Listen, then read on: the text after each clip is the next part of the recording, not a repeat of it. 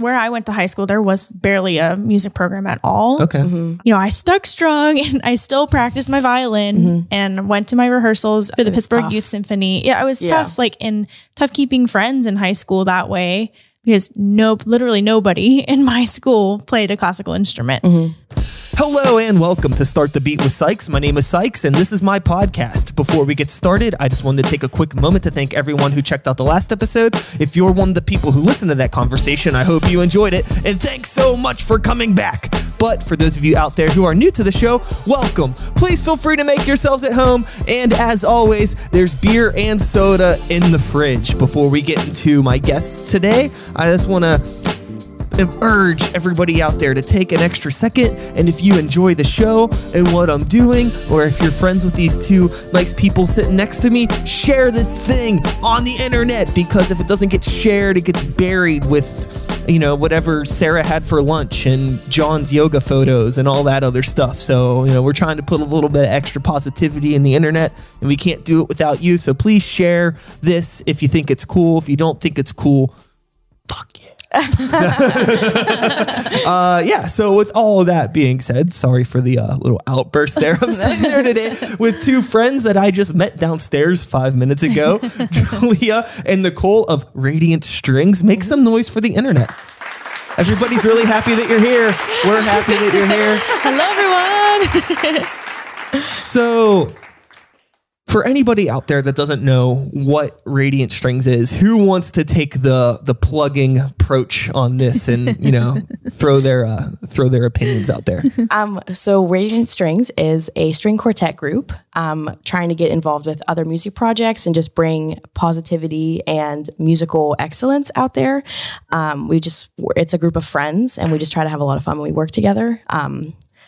And just play different projects, classical music, like rock, rap, all different stuff. We're just trying to show classical music is cool and classical musicians are fun. And we're versatile. And we're versatile, yeah.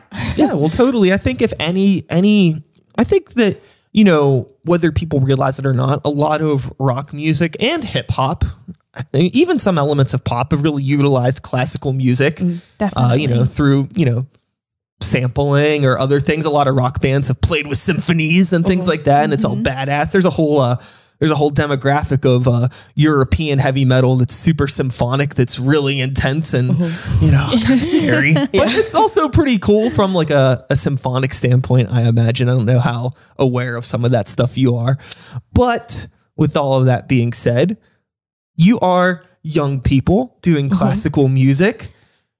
And you met, and now you're doing this thing. How did you, I guess we'll start with you, Nicole. Like, what was your start in the classical music background? I have actually two musical parents that went to Carnegie Mellon for classical performance, violin and trumpet. So I just kind of grew up around it, and I cried at violin lessons that my mom used to teach, and she thought it was because I didn't like it, but it's because I wanted to play violin. Okay. So I started playing when I was 3, and I've just kind of always loved it. And passion and mission kind of changed from being classical violinist to, no, I don't want to play anymore, to now, like, I just want to have it always in my life. So this is like a really good outlet, and it's a good project, and we're having a lot of fun with it. So what about you, Julia? It is a lot of fun. I started when I was 4 years old. I started playing violin. We were both violinists. My father was actually a huge influence in my life. He played guitar and bass in a bunch of bands growing up. But his true love in music is classical music. So he always played that on the radio and in the car. And one day, I think I was 3 years old, I just said, "Hey, Dad, I want to play violin." And he just skirted the car, and we went and rented my first little half-size violin. I took some time off, and like Nicole said, like, now I just don't want to be without it.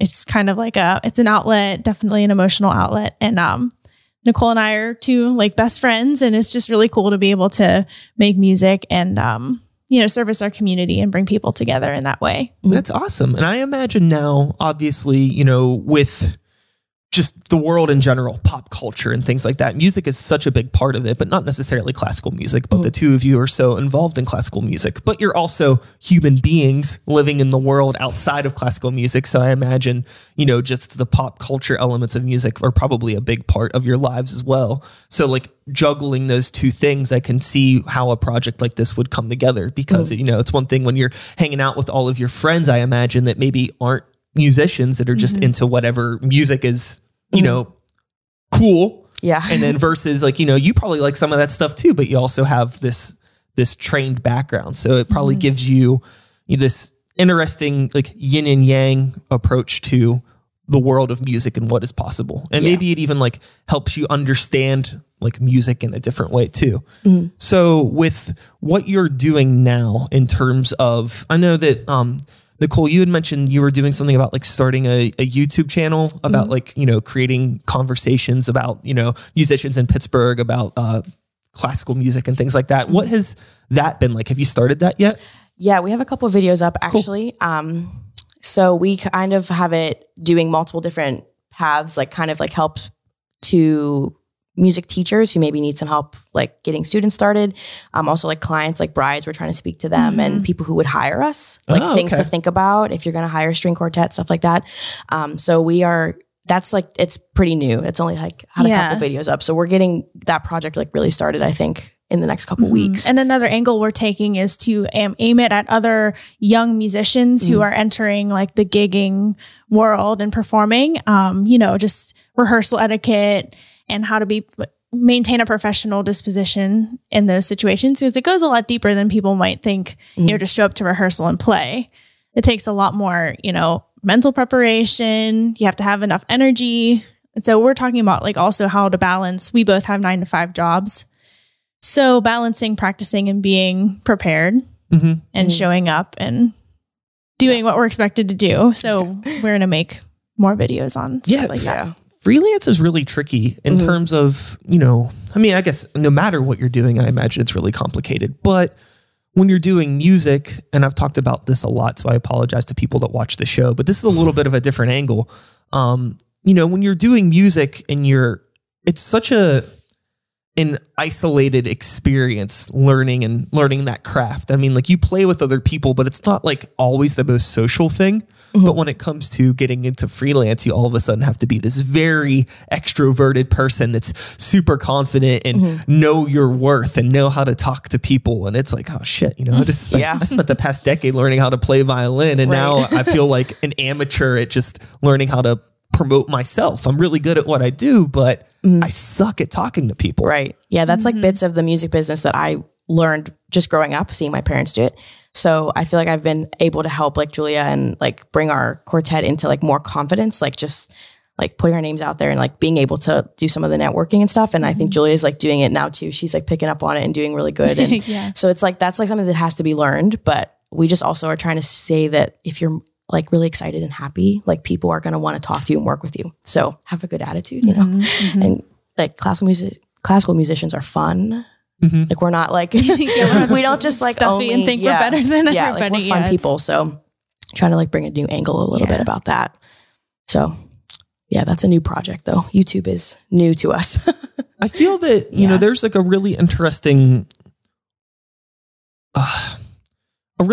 thing that seems to be happening with, you know, what you're doing. And I imagine other people across the globe that are in a similar position that are just like younger people that are into these traditional forms of music and getting people to understand that it's still relevant and maybe even like finding people that like still want to continue to teach this stuff, which I imagine, like, I don't know, like, do you find people that you work with that are teachers? Are they older? Are there younger people that are teaching this stuff?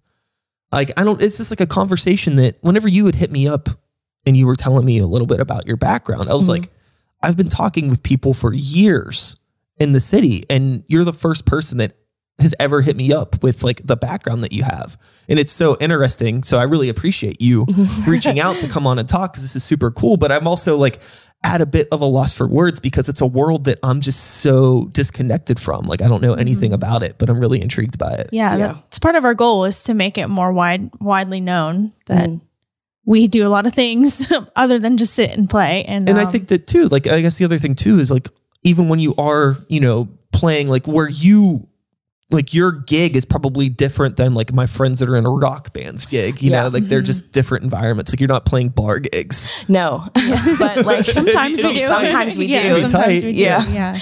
But like we still have to prepare like the same way and like all the like freelancing, it's like we should all be on the same team kind of. So I think that people kind of put classical musicians in like a different box because it's like, well, you went to music school and you're only studying like Beethoven, like Brahms, like all this stuff. But it's like, no, but we still have to prepare the same way and we still have the desire to get out there and like work with other people. So I think like collaboration is like a really important thing that classical musicians should try to think of. That's okay. Think of more coming up in like the near future. So we want to do that, like collaborate with friends and like working with you, like meeting you and doing stuff like that, like totally different than we would think. The thing that I find really interesting, and if I'm wrong in any way, please jump in and correct me. But I imagine like the curriculum when studying classical music, it's like, it hasn't changed in how long? Like you're probably learning a lot of the same stuff that people, 8 decades ago were learning, right? Maybe even longer. It's like, is there like a lot of, let me think of how I want to phrase this question. People that you've worked with, teachers that you've had, what do they do to like introduce, if they do anything at all, to introduce newer music into the curriculum? Are they able to like, do you like listen to new music and like maybe like this is how, classical music influenced Led Zeppelin or something like that? Did they do anything like that? Oh yeah, there was a lot of that. Okay, cool. We both went to Duquesne. And a lot of my music professors did that. Even one of them, Dr. Naj. Hi, Dr. Naj. If you ever see this, he actually composes like more modern pieces, and he would actually come in and play what he was working on and explain to us what we're learning in the class, how he uses it to compose. And then a few of my other like music history classes, we would talk about how like the Beatles really used like counterpoint and more intricate forms of composing.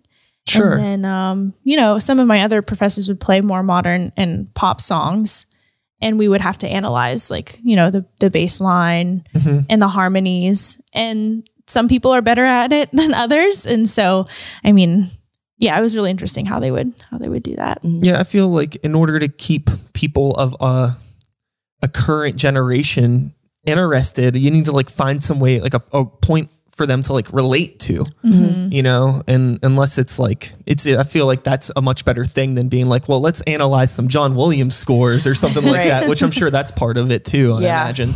And I think it's really cool that teachers do that, but it definitely requires a different part of your brain, I think, unless you have a genuine interest to understand how like music that wasn't performed on classical instruments still relates, because like songwriting and composition, regardless of the instrument, there's a lot of the same techniques to it, and like understanding that really gives you a deeper appreciation and understanding of music. Even to like understand something as like simple as like, whatever, like how was the beat on this new Ariana Grande song put together? Like there could be some cool stuff in there. A lot of people just assume that it's all like, like somebody pushed a button on a computer and it happened. It's like, no, there's people in a room that are actually like composing a lot of this stuff. Yeah. And there's a lot of like technique that goes into even like arranging what could seem like the most simple pop song. Sometimes that's the hardest stuff to write. Yeah. It's really, really tricky. Yeah. And then there are definitely like some classics and standards you have to learn, and like learning how to play like the violin, for example, definitely is like old and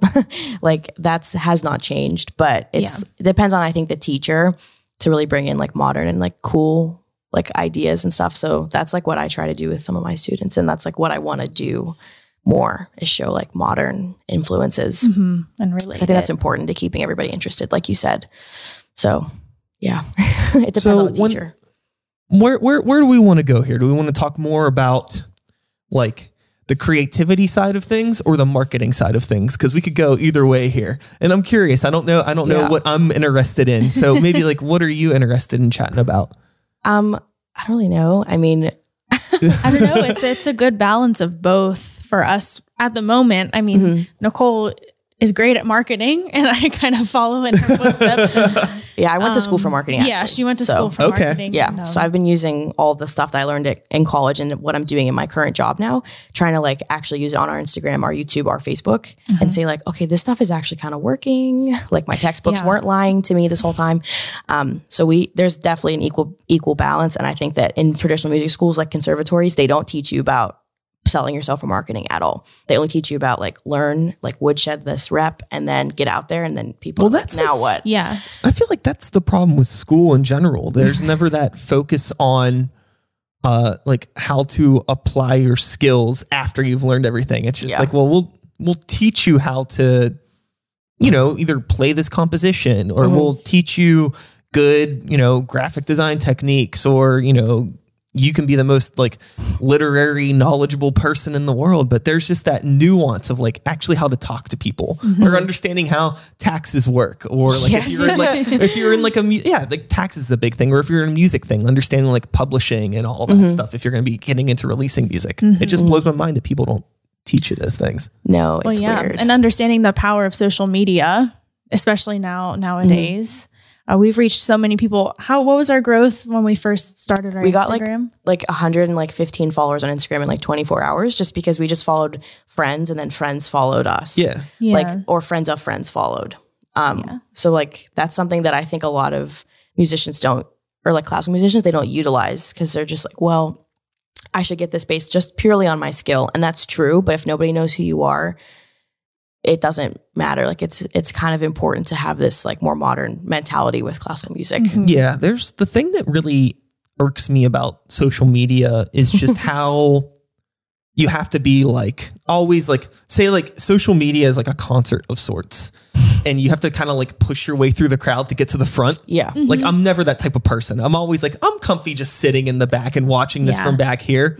But you don't get the best experience. And that's kind of how social media is. You really got to kind of not necessarily bully your way, but you have to be very persistent about getting up front so people see your stuff. Yeah. So for business purposes, like for our Radiant Strings, like it's definitely useful. And I really think that that's a good technique, but like personal social media, I don't do any of that. Yeah. Really? I often feel like I'm bugging people, like my followers, when I keep sharing like, oh, make sure you go follow Radiant Strings, follow Radiant Strings, you know, email us if you have a wedding coming up, you know, but that's just like kind of like, I guess how you have to do it, and how you get started, like early networking and dropping off business cards and just making the best impression on all the gigs that we do have.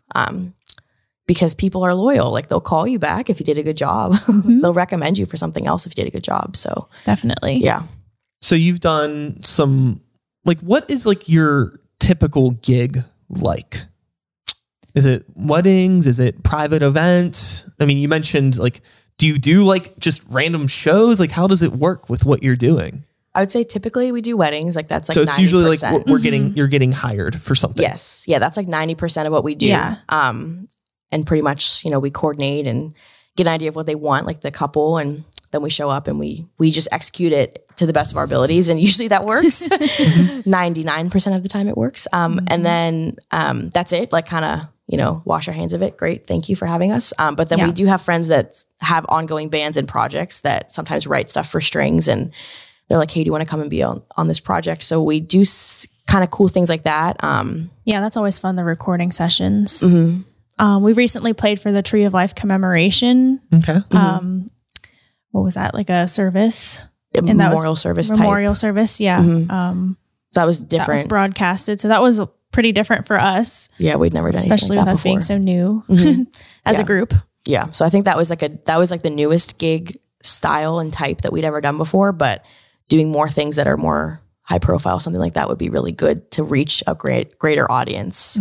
But typically it's just like weddings, church services. Christmas is coming, so we'll do a lot of Christmas stuff. And Christmas concerts. I love the Christmas concerts. There are people that hate playing Sleigh Ride 18 times in the month, but I love that. Nicole thrives on I Sleigh do. Ride. It's my favorite song. So I'm getting ready for that. I'm very excited, but that's typically like what we do. When it comes to like original compositions, is that anything that the two of you experiment with? Do you write anything? No. Writing is not for us, but we have some friends who are really, really talented arrangers. Yes. So we've been helping like them do arranging by saying, hi, we have somebody that wants this song. So then they work with us and they do a lot of testing out things on us. But we're like, I'm fine with being a guinea pig for a composition, but I can't put that together. No, I can't do so many compositions at school. Such high anxiety. I feel like for me, it's like you either can't really do it or you don't. Yeah. So in school, they would like have you make compositions as part of like assignments? Really basic. Composition class. There is a composition class. I didn't have to take that. But in one of my music theory classes, we were studying something called counterpoint, where there's a set of real specific rules, like this note can't go down a certain interval from the other note. And if you move a note in one wrong direction, The whole it sounds thing horrible. is bad. Yeah. Yeah. So they had them do like tests, like little bits, like what, a couple measures, and you A had to few do it measures, in yeah. this counterpoint style.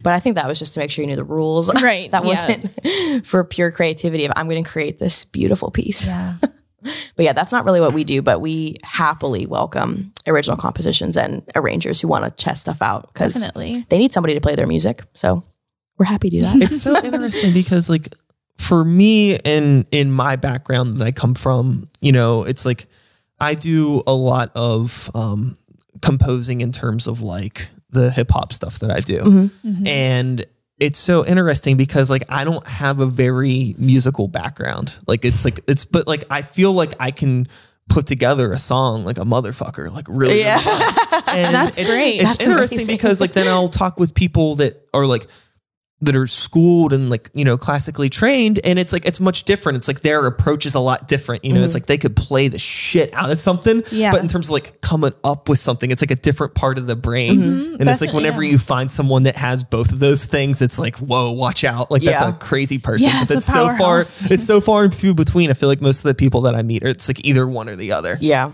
Yes. Yeah. Yeah. I don't know how that happens or why, but I just, no, composition is not for me. No.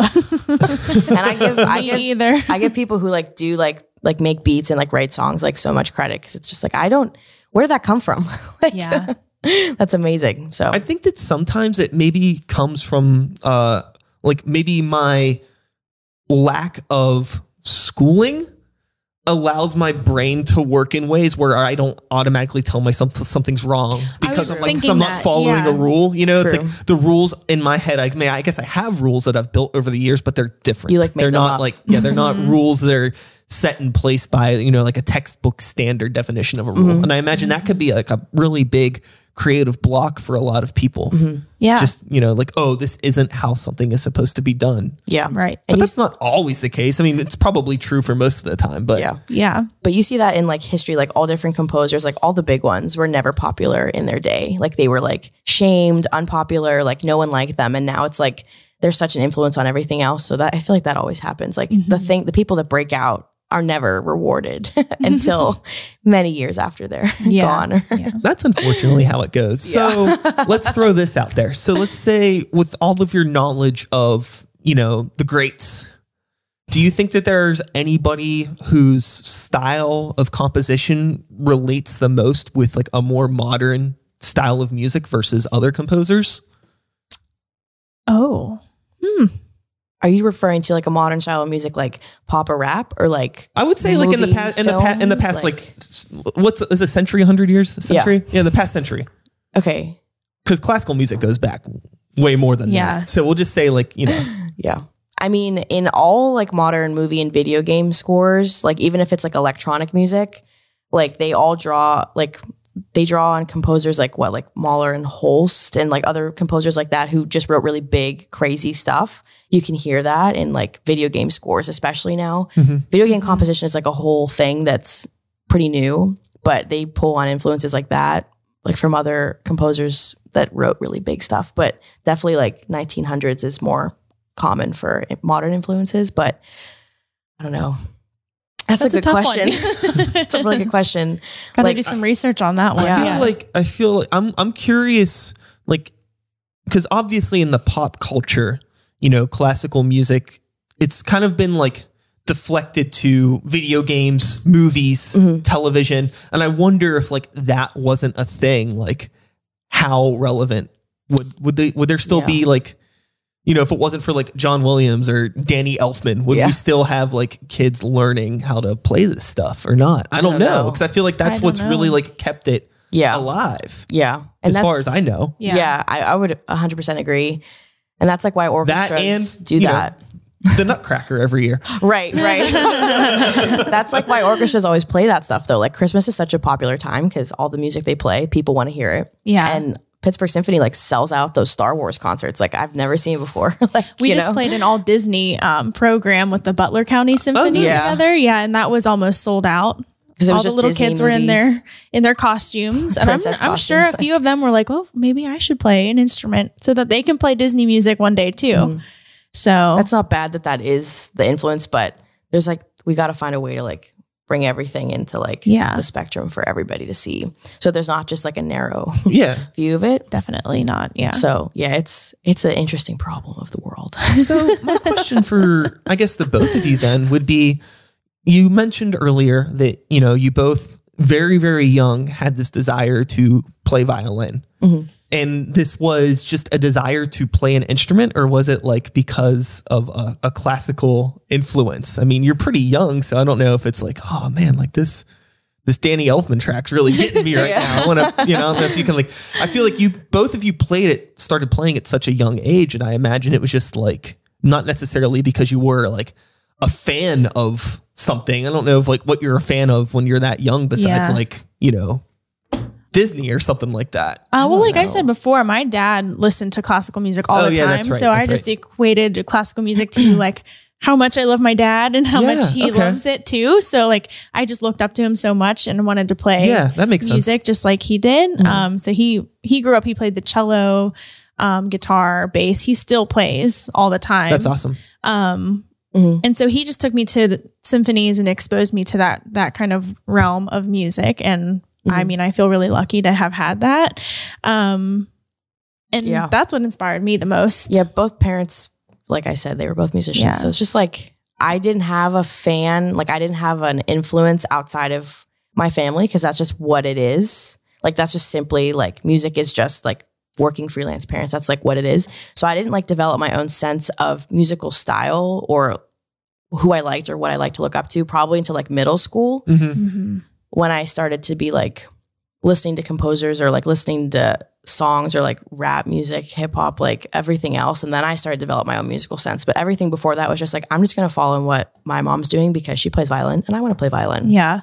Like, so it was I think it was like pretty childish, like blind until I got old enough to say, I can play violin. Cool. Next. Now what else do I like about music? Yeah. But I don't know if it's the same for everybody else, but I think when you start at a really young age that. Yeah, I was going to say, I think that the thing that's really impressive is starting at a young age and then like actually sticking with it to be sitting here now and still doing it, because I guess it's supposedly not that. I mean, lots of kids pick up lots of different weird hobbies when they're young and then they don't stick through it. Cause I mean, like, I think it's really hard to get through that. You mentioned middle school, that like middle school to junior high, high school to still be doing this stuff with all of we'll just call them social distractions of being a teenager. It's crazy to be able to still, focus on that craft and have it be a part of your life. But I think both of you having, musical families is probably a huge help versus, maybe somebody that doesn't have that in their life all the time. It might be easier for them to get distracted or turned away from it. Mm-hmm. Yeah. I also relied a lot on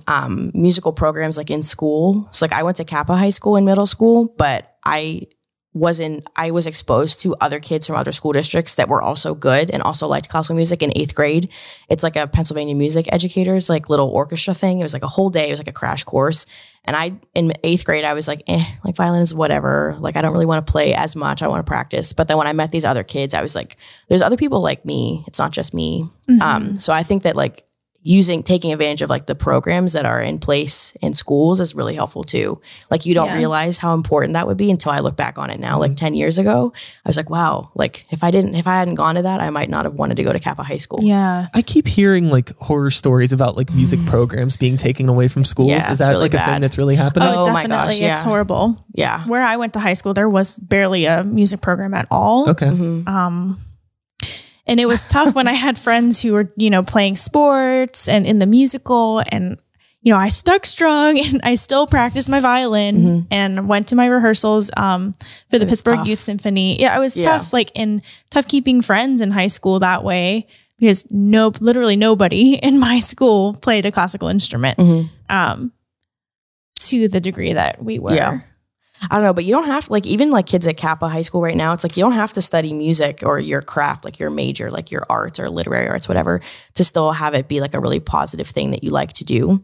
So like there were I think 4 kids from my graduating high school class that went to school for music, and only myself is a working musician out of all of us. Everybody else like quit, changed their degree path, but they still really like it. So it's like just because you're not going to be a professional violinist and when you're learning in 3rd grade doesn't mean you don't have to not like music. And I think that's the problem. Like the music programs, I think, are leaving first, arts programs are leaving first, because it's like there's no tangible evidence this kid's going to use that skill later. And I think that that's like really overlooking like a more nuanced importance of something like music or art in terms of just like learning, like, you know, I learned how to like love myself because of being able to develop a craft, or I learned how to communicate with people and make friends through doing art. That I wouldn't have been able to make, you know, I wouldn't have been able to obtain the social skills that I have if it wasn't for that, because like I'm a weirdo. Right. And some people are weirdos, you know, like, you know, for me, it's like football didn't resonate with me. No. You know, other things, it's just like, that's what I gravitated towards. So it's just like,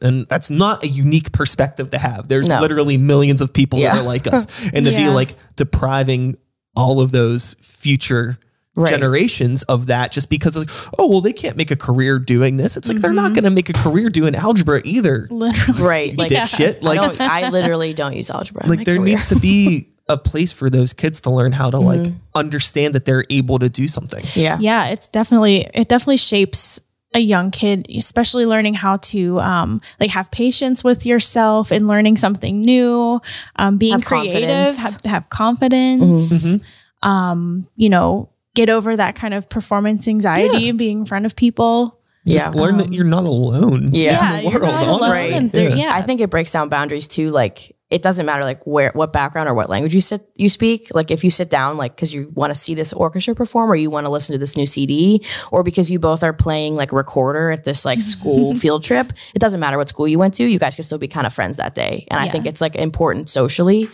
Like, no, 100%. I really think it is like, I don't know. It's a bummer, but it's awesome that there are places like Kappa, but like, you know, we're like an isolated experience. It's such a, I mean, that sort of stuff only happens in like the big metropolitan areas. And that's even just one small school that not just anybody can go to, you know? So, you know, we have issues where like, you know, okay, I don't want to get into like personal stuff, but I know somebody that has a younger relative that's going through a lot of stuff in school right now. A little kid. He's super cool. I've met him, and I think that, you know, they're in the middle of, you know, nowhere. You know, they're like an hour and a half away from here. And it's just like that school that they have, that's the school you're going to. That's the only option. There is no alternative option like a Kappa or anything else. And it's like, I feel like if he was in an environment where like he was around other young creative kids and he was able to have a healthier it'd be a healthier environment for him to be in. And now it's like he's surrounded by, you know, like just average kids or some really bad kids, and there's nowhere for him to like get you know, his creative energy out, and it's not a good place for him, and it really sucks. But that's the thing that makes it really lot. Because you know, I think those rural areas, that's the average. That's most of America is rural areas. That's not all. I mean, when you live in a city like Pittsburgh or wherever, like it's real easy to forget that because there's so much going on, but this is such a small blip in terms of the country like as a whole. Pennsylvania, like the entire middle of the city. Like, what is that? Yeah. And there's a lot of kids there that probably have a lot of creativity, and there's nowhere for them, you know, I'm sure those are the schools that are like, you know, well, you know, the school needs money to thrive, and the music program isn't doing it. So. Yeah. And it's like a bummer because I feel like that's where the mentality that like classical music and fine art are like fancy and like they think they're on a different playing field, but it's like anybody can enjoy playing piano. Anybody can enjoy listening to any type of song. It doesn't mean you're better or worse than somebody else. And I think that's like the stereotype about classical music, that it's too like you think you're better than me, so I'm not gonna do it or appreciate it. There's people that don't even live that far away, but like they live like up in the North Hills, like where my uncle lives. And they're like, wow, like I could never imagine driving into the city to go see a musical. And I was like, why? Yeah, I know. You live 30 minutes away. You have to cross a bridge. Yeah. What do you mean you'd never do that? Yeah, they're they're- like, oh, it's not my, no, I'm not fancy enough. It's like, ugh, Yeah. whatever. Yeah. What? I know. Meanwhile, most of the people that I meet that are in, anybody that's in like a classical world or anybody that just does anything creative in general, they're usually Not just fancy. happy to talk to anybody. Yeah. Like They just they're- want to talk and yeah, have fun. no, they're not fancy at all. No. If anything, it's like the people like you're talking about, they're like they are the person that they think everybody else is going to be. Like, they're making all of these assumptions, assuming that other people are going to make assumptions about them, but it's not Right. the case. Yeah, it's Not like, at all. what? Yeah, no. Like, just No, calm like, down. come on Like, over. come to Like, the city. Like, let's go. Like, go. yeah. So that's like, I think the biggest boundary that has to change. And it would take all young musicians in our position to help change that. But we're one small step for music kind. It's What? it takes a lot of I don't know, sometimes people just don't want to admit that they're wrong about something. And unfortunately, a lot of people will go the rest of their lives being wrong about something as long as they don't have to admit to themselves that they're Yeah. wrong That they're about wrong. it. Yeah. Whether it is, something very, very dramatic and a big problem, or something as small as not wanting to drive to the big city Yeah. because of the horrors of the parking garage. Yeah. And having to, like, I don't understand these traffic lights, Yeah. Like, what? Come on, guys. You could do it. Like, Yeah. Yeah. But if, So if it's they weird. don't want to do it, they don't want to do it. Yeah. It's true. It's a bummer. You can't put your energy into that. No. So that's why we're just doing whatever we want to do. Whoever partakes. And we're having fun. Like, Oh, yeah. we have a great time. Like, every gig we have fun, all the stuff we're doing together. Cause it's just, we're hanging out with friends. Yeah. Like, we get dinner, we call it like business dinners. And we just like talk and hang out. Like, we want to have fun while we do this, and bringing musical excellence and positivity is our benefits, and advancing our careers are benefits. But just a bonus. friends are having fun is like focus. I think that that's something that a lot of people overlook, especially on my side of things. They get caught up in all this playing in bands and doing all this stuff. Like, you forget the reason why you started doing this was because it was fun. Yeah. And you love doing this. And then you get caught up in the business. You get caught up in promoting. You get caught up in playing shows and the money stuff. And Yeah. I mean, the politics that's obviously behind stuff it. that you want to take that stuff seriously. Yeah. But once it stops being fun for like an extended period of time, because every once in a while it's going to be not Yeah. fun temporarily. That's just part of life. Yeah. Yeah. But if it gets to a point where it's just never fun at all, then you're really missing the point. Yeah. And like, you really shouldn't be doing it. With Radiant Strings, you mentioned playing gigs and all of this stuff, and you're having a good time. You're hanging out with friends. You're getting food and stuff like that. Let's talk about the important stuff. Where is Radiant Strings' favorite place to eat? Ramen bar and Oh Squirrel yeah. Hill. Ramen bar. Quick Heck answer. yes. Or Mad Mex Or Mad Max. That's an OG for the spot. big ass margaritas. I haven't been in Ramen Bar. Maybe I'll check that out sometime. I actually used to live in Squirrel Hill. That's where I grew up too. Yeah. Oh, wow. It's just like the coziest food, and you can just sit there and you can either hash out like whatever is going on in the day. You could hash out something, like hash out nothing because you're eating ramen. Like, it's just also good food. yeah. but yeah. They know us there by now. They do. That's fun. The dude just like walks up and he's like, absolutely. Especially when we come in with our violins, Yeah. he knows like this is it. They need their seat. So I imagine, do you rehearse as a group pretty frequently? Or is it just like for you, if you have a gig coming up, you'll get together? For weddings, wedding music is pretty typical for us to play. So we know that repertoire pretty well. So we can basically just go read it.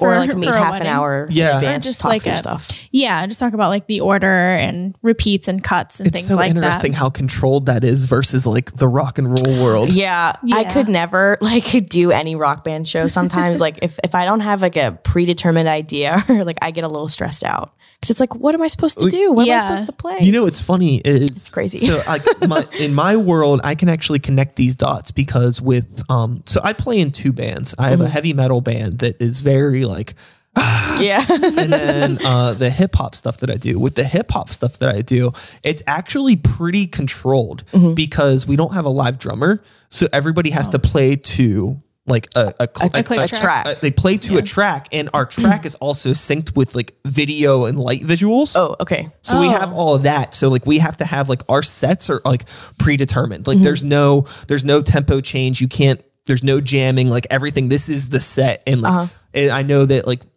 I mean, everybody's cool now, but at the time when I was like getting the band together, because I have musicians that play with me too, and getting everybody locked in and being like, okay, like there is no improvising. Like it's always going to be like this. I feel like for like at times working with different people that I've worked with, it's like, what? Like, Yeah. because I'm like pulling people from a rock world into this world. And then obviously it's working with computers is not necessarily the same as like, oh, well, this is sheet music. But also in a way, it's like, well, you have your tempo and your key and everything set, and it is what it is. Yeah. You know, people hired you to play this song that sounds like this, and they want it to sound like this, you know? Yeah. There's no... Yeah. Well, without having a conductor, it's that element of being kind of like chamber musicians. Well, we are chamber musicians, having to follow each other. So having that like friendship too. Oh yeah, locking helps in. us. Yeah. Because you have And to in the communicate. interpretation of the sheet music, because Well, we don't have a click track or a conductor to follow. We could do anything we want, and it could be like, wait, what? That was really the song? That was really John Legend? Like, are you serious? Or it could be like, we're going to make it exactly like how it sounds on the CD to make the bride happy. So it just really depends on like what's going to happen that day. But yeah, we try to we're working towards a recital project where we're going to play some classical, like a big classical quartet, and play some other songs. And we will have to rehearse for that, because working on like a multi-movement piece, the four of us, it is going to take like collaboration, knowing your music and getting comfortable with playing it with no conductor and nothing guiding us.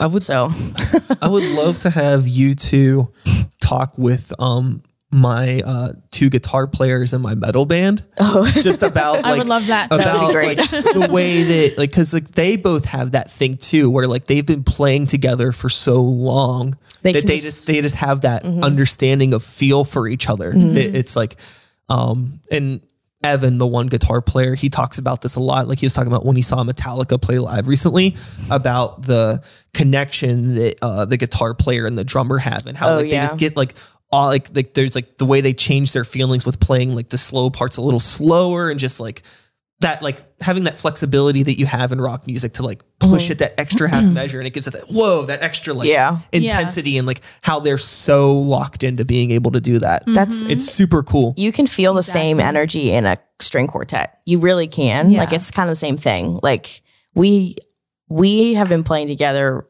for a really long time, and our cellist and I went to middle school together. We've been playing together for a long time, and our violist is a really good friend now too.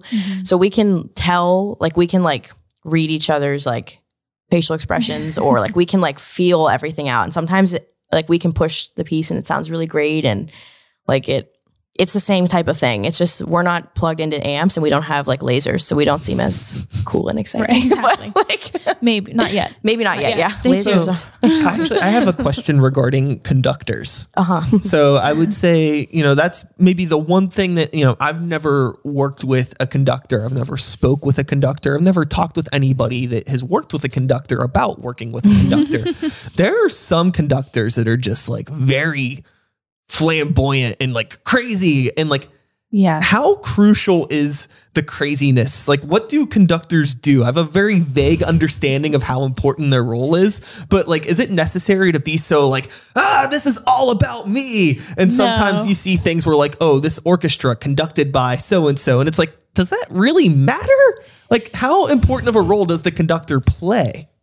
Well, I was just going to say that the extra stuff, that's all fluff. Basically, they're there to keep us together and cue different in the event that somebody loses their place. You can look up and find where in the measure you are, according to their beat. But the extra like, So they're just like a movements and silent jumping drummer around. almost. They Basically, pretty much. yeah. Also, like if in a symphony orchestra, if there's like 90 people on stage, like how are we all supposed to, you know, get faster or slower, or have like a probably can't. unified thing? So he's there for that. Sorry, I never thought about this before. Sorry, I'm getting really excited.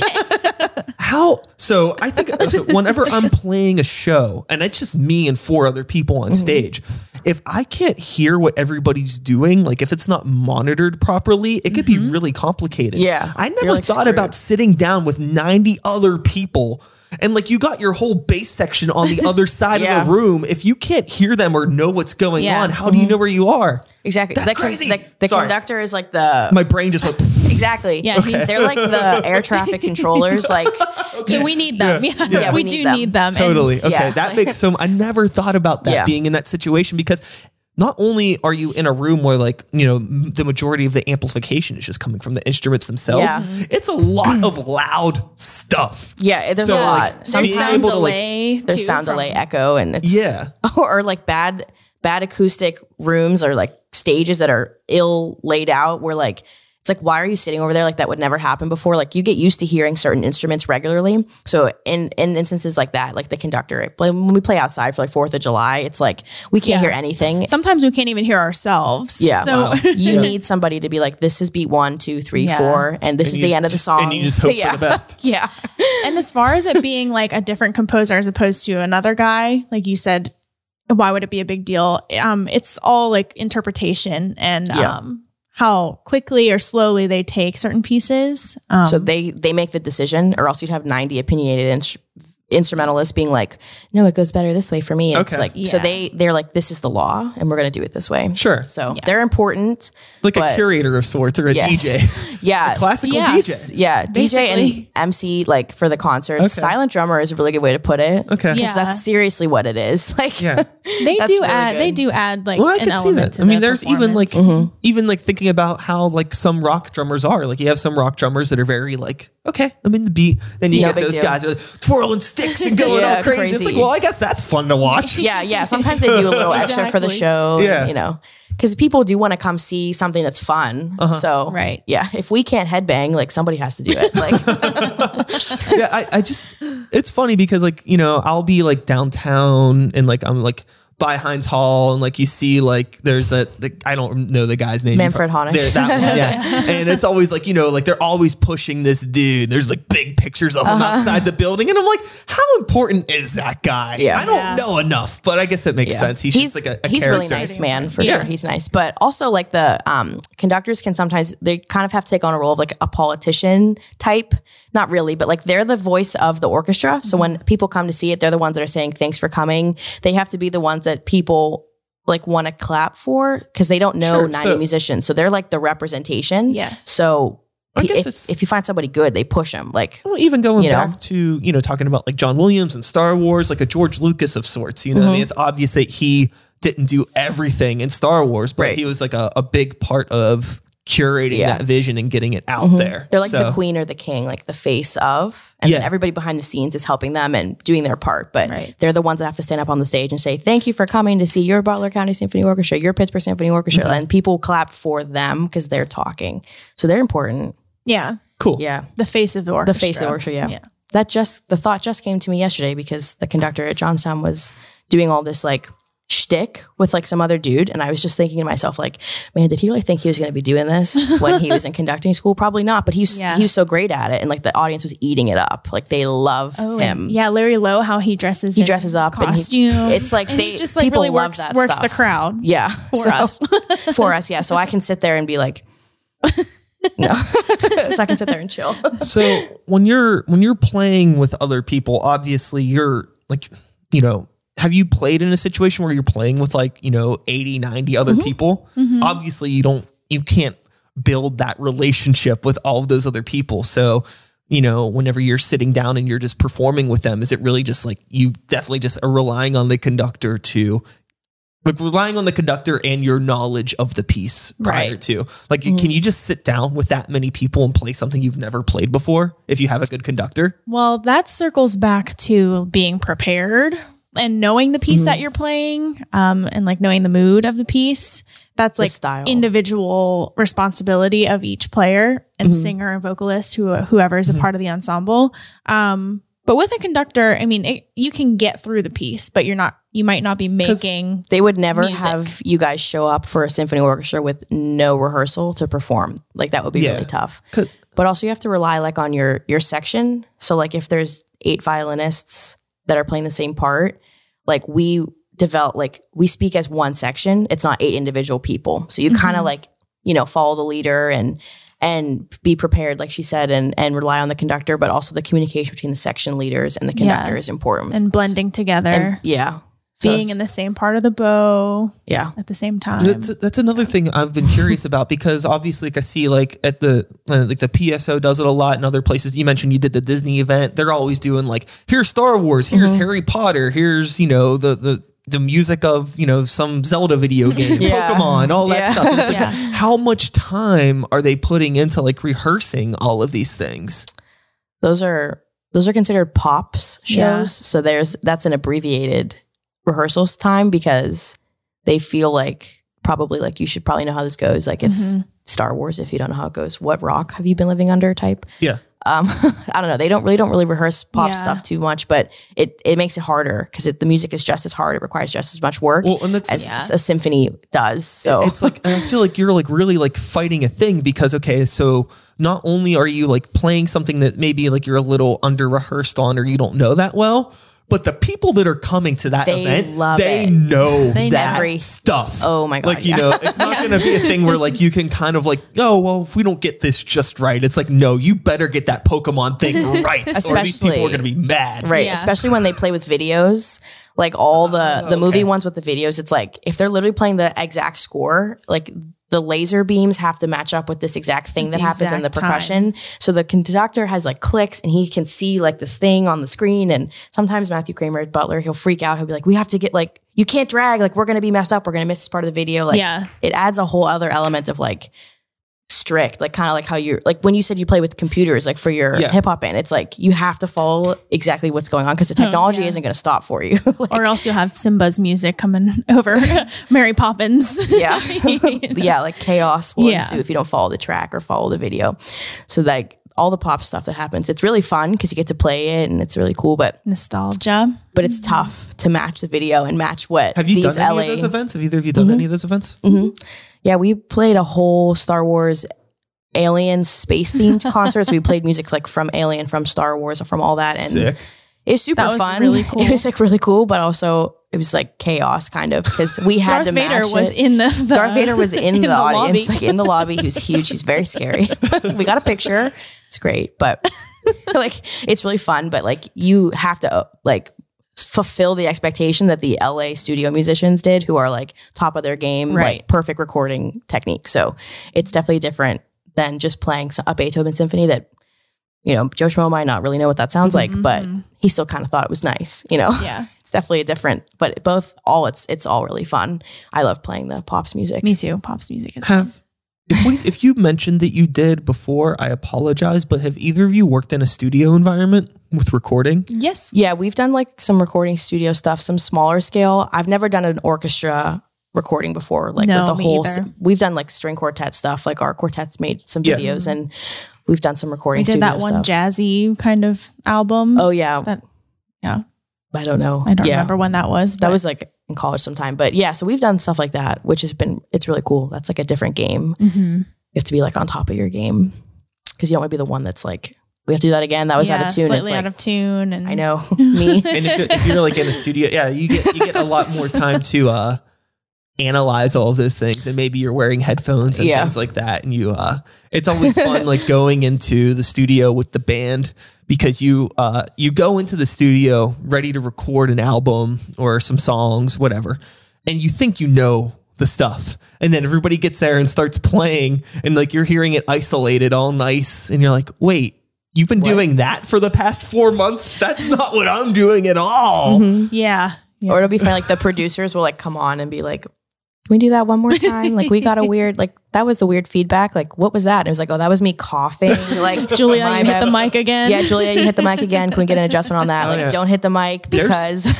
It's one thing, recording drums can be, recording drums is very tricky. Yeah. Because, you're just a very acoustic thing with microphones that are set that they want to pick up every little noise, because that's the point. You're trying to get the drum sound.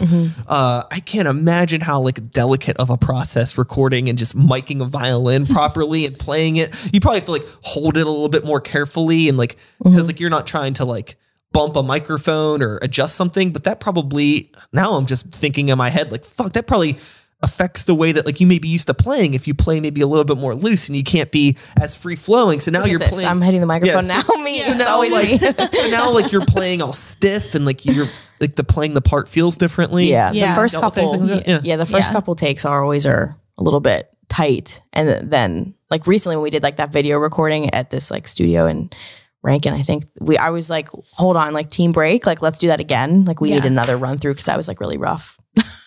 Well, yeah, because then when you know you're being recorded, it's like, oh, okay. Yeah, there's that mental thing too. Yeah. But yeah, violin mics, they're really tiny, like honestly, like this big. And they like clip on, it's called the bridge. It's like the wood part that holds the strings up, and it's right where the vibrations of the instrument happen. So also anything, like if you like just touch the strings, if you breathe really loudly when you play, like you'll hear the breath. Hear it. It's crazy. Like my panic. Yeah, you can hear it. Yeah. My palpitations. Yeah, you could hear all of that, which is it's crazy. Whenever you're like recording the stuff with the quartet, are you like all playing at once and recording together, not doing like isolated tracks and putting it together? We've never done that before, right? All together, I remember with Dan. Oh yeah, he's done isolated tracks before, but I prefer playing all together. Yeah, me too. Because it helps keep everything in context. Mm-hmm. Yeah, that's like the interesting thing about like recording with a rock band. Unless like you have like a studio that's really decked out and equipped to do it, it's almost impossible to do it because you get all this bleed over because you're dealing with a lot of loud stuff. Yeah. And if you have like loud guitar amps in the same room with the drums, all those drum mics are picking up all the guitars and the guitar mics are picking up the drums. And it's just like you get all this weird like like when you start like getting into like mixing and adjusting the frequencies and doing stuff, it's like you adjust the frequency on the guitar thing, but it picked up the snare. So now the snare's super loud for no reason because like, where's it coming from? Oh, it's the guitar mic. It's guitar mic. Yeah. Like, all that like nerdy science stuff mixing. Yeah. Also good on all those people who do that. Like, man, I know, sound engineers, I can barely plug a microphone into the wall. You know, I don't know what. You tell me what to play and I'll do it. Like, yeah. We had a class like that in high school at Kappa, and we had to like do like a mix board. And we did my version of the recording and it sounded like trash. And my teacher was like, well, it's because you had like the bass mic mic'd as highest. That's all you could hear. And I was like, oh, that makes sense. What? The settings in your car don't the settings in my car don't translate the same way. Yeah, my car vibrates. Yeah, so those people are super awesome and getting us to sound awesome. Yeah, like when we sound really good, it's like not me, like that was you guys. Thank you.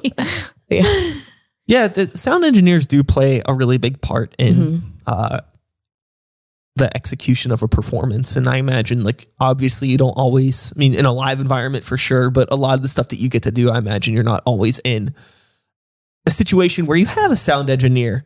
Maybe like, you know, what happens if you get hired to do a wedding and like, you know, the venue space for where you're playing is just like an echo chamber or it's just a nightmare and it doesn't sound good. And then, you know, you have clients that aren't happy. I'm sure that's something you've had to deal with. What do you do in that situation? Are you able to like vet venue space beforehand and say like, hey, like I know you want us to play, but maybe you might want to consider putting us in this part because of the sound, that sort of stuff?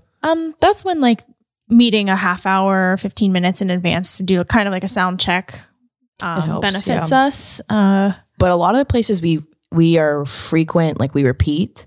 Oh, okay. So like you know the spaces. Yeah, and also churches and like halls like that. It's kind of like it's either going to be really acoustic or it's going to be really dry. But those are two like acoustical, whatever. Whatever. Those are two moods that we're used to playing in, so we can adjust. Things that I've never been to a wedding venue or played a gig where we had to be mic'd for something. However, I do know that happens. And that requires way more prep in advance. And then a sound engineer shows up and he would probably take over, like hook everybody up and be like, okay, don't move because we don't have time to adjust. Yeah. Yeah, So I that can't hasn't imagine happened, like where you would need to play to be mic'd, unless like, you know, there's like this weird thing where it's like oh, we're having this wedding and it's at this beautiful lake and you're gonna play on this like island in the middle of the lake. Yeah. And everyone, you know, so like you're all the way off in the distance and we can't hear you, but we could see you. Honestly, I would have a rowboat written into our contract. Like I they'd have wish. to get us to the island, stay on the island, A gondola. Coast Guard have to be there. I don't want to drown, fall off the island. Yeah, no, I don't know. I've never encountered that, but I do know that sometimes like in big ballrooms, if it's like for an event where it's multiple musicians and there are mic'd musicians, like if it's like a band and a string Yeah, group are then- playing together, Right. you have to mic the strings or else why are we there? That makes sense. Right. Yeah, I could see that. But that we haven't done anything like that. We did play with the band once actually, and they did not have any microphones for us. And that remember with Dan Oh. at Howlers? Oh yeah. It was really fun, but I don't think you could hear us at all. we were there for like the visual. Did you play on stage or did you play on the floor? We were on the floor. On the Okay. floor. And I Yeah. think there was like one mic like for the four of us to share. Yeah. There was something, but it was not enough Yeah. Yeah. just to compete with everybody who was Yeah. fully. In that room, I almost would have like done the opposite. I would have had like the other, because like everybody's ear level. So, and they're getting blasted in the face with that PA that's up Yeah. there. It's like a weird sound separation thing where like all of your sounds coming from down here and then all the other sounds coming from up there. Yeah. And everybody's head's in the middle. So it's going to focus in one place. Yeah. It was a fun gig, but that was an example of like we definitely needed mics or we needed to have knowledge to be able to bring our own and plug it in.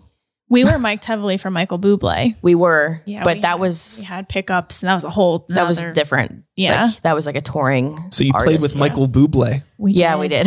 Okay. How did that go? Did they just like, so he's on tour and I guess they just hired people for all the different cities.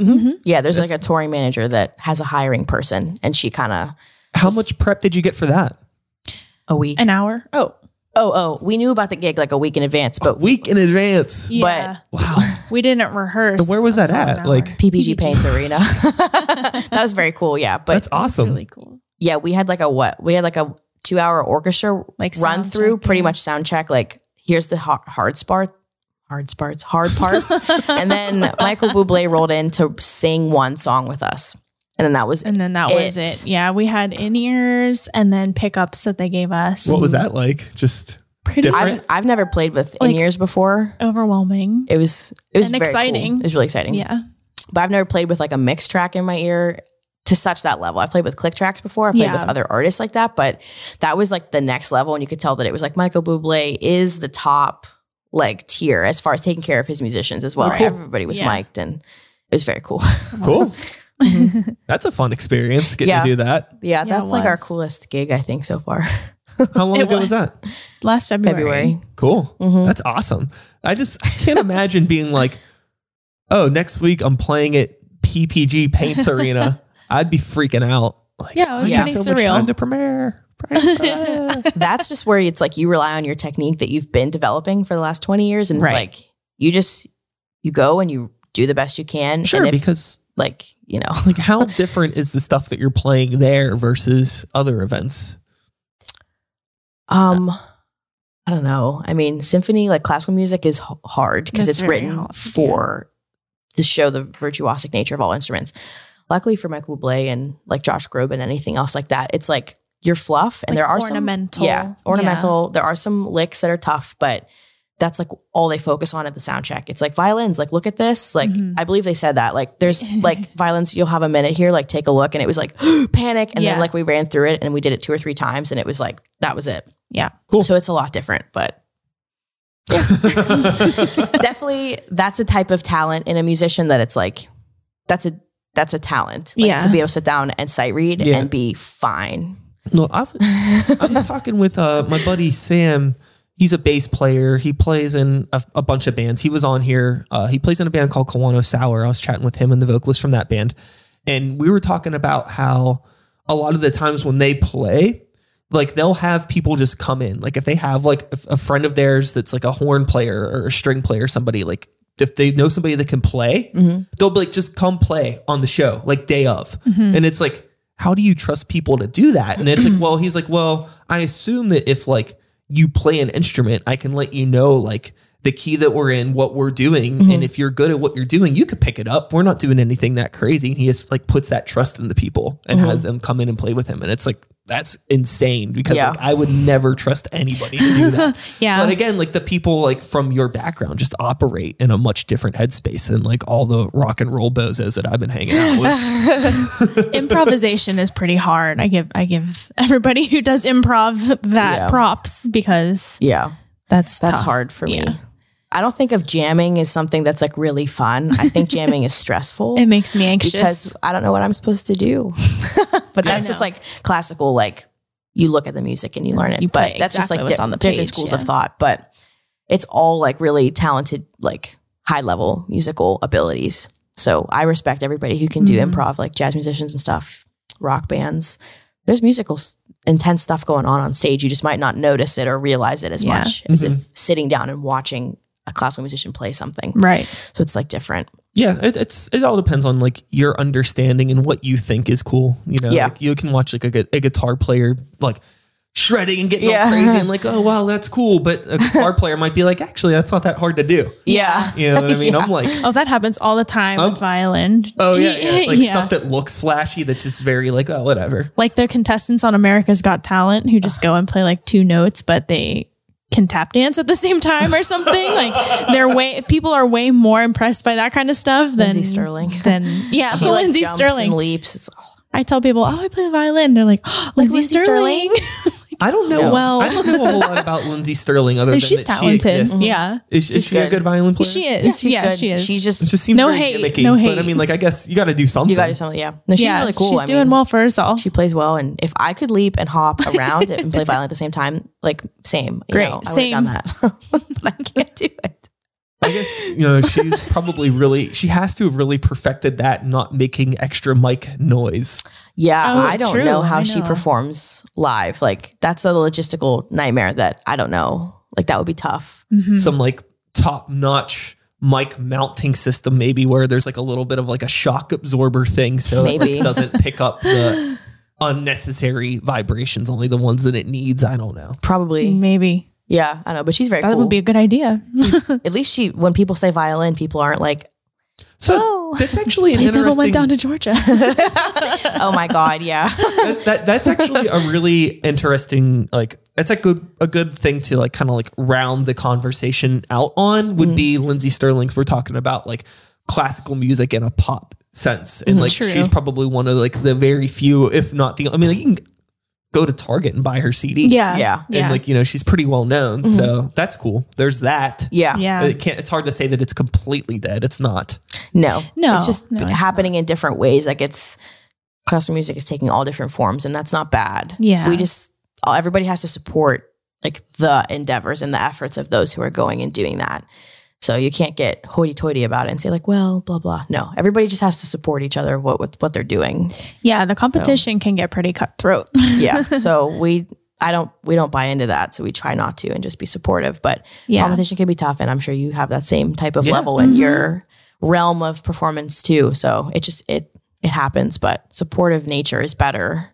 So I'm happy Lindsey Sterling is getting a lot of benefit because people definitely. recognize the violin now and don't just compare it with Devil Went Down to Georgia or, you know, Mozart. They're just different degrees of appreciation, I think. And it's, Yeah. It's cool.